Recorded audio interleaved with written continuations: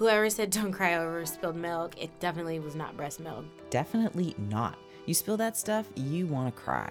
I got an ounce to come out once, and the phone rang, and I went to reach for the phone and knocked it out of my hand, out the pump. In this shh, don't tell story, breastfeeding can be really difficult. But worse for Serena was people telling her, just try harder. I was noticing that when I was nursing with her, because I was committed to exclusively breastfeeding and had done all this breastfeeding research, attended all these classes and whatever, it was really painful.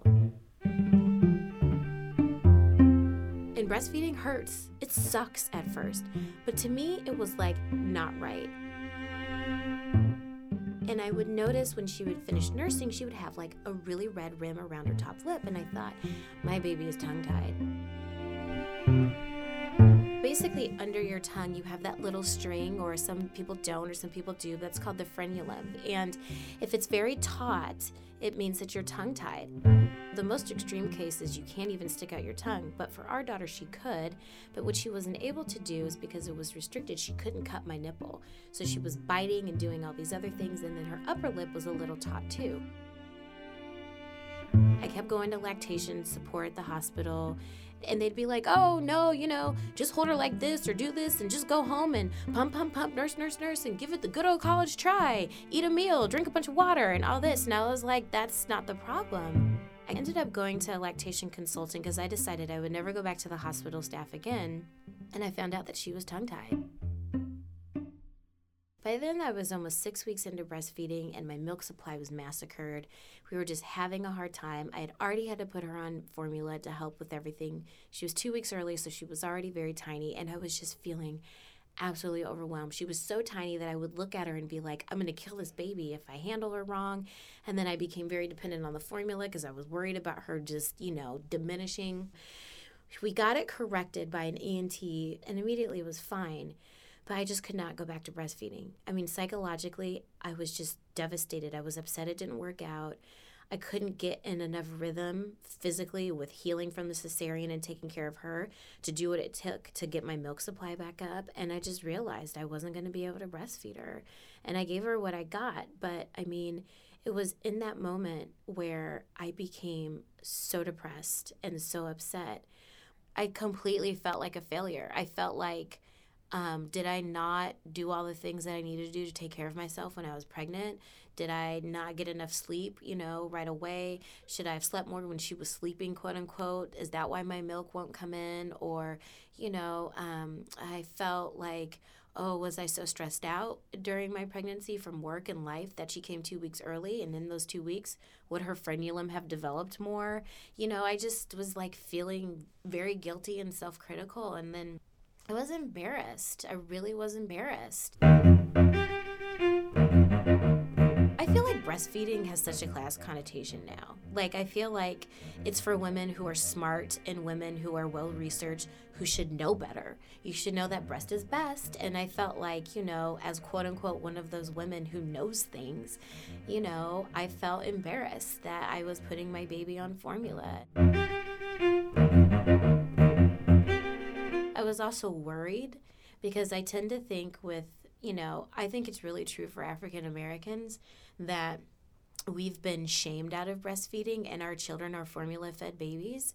And I think a lot of our health disparities at times can be linked to the diets that we start our babies off on. And I don't really expect that to be the case for Ava, but I was worried, like, oh my gosh, what if she has other health complications, perhaps as a woman or perhaps as an African American or what have you, because she started off initially mostly with, formula. And it was just like I think every hour was something different.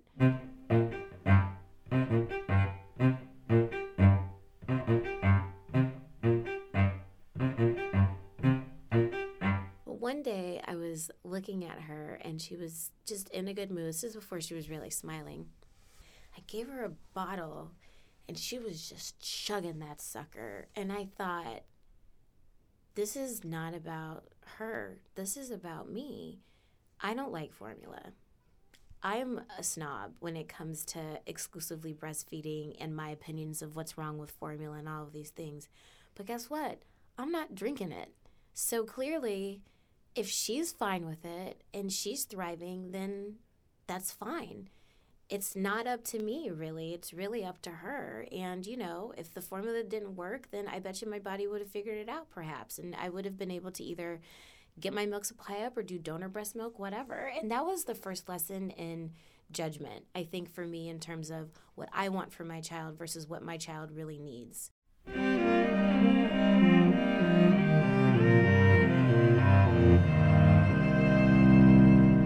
But then, what else happened?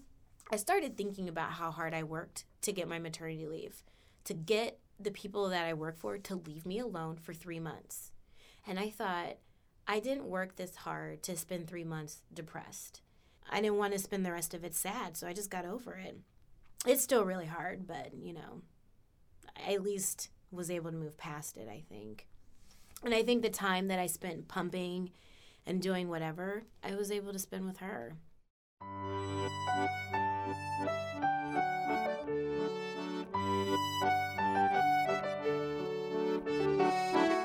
Shh, Don't Tell Stories was born in a dark room with a crying baby. We search for stories that admit the secret and horrible parts of parenting, and we share them so all of us who've been there know we're not alone. Tell us what you think. Tell us your story. Don't tell stories @gmail.com. That's shh with 2 H's and don't with no apostrophe. Don't Tell is created by Middling Grace Productions with special partner Baby Blues Connection. Many thanks to Jenny Conley for her wonderful theme music and to Colin Oldham for his terrific score for this piece. Don't let parenting kill you. Talk and listen.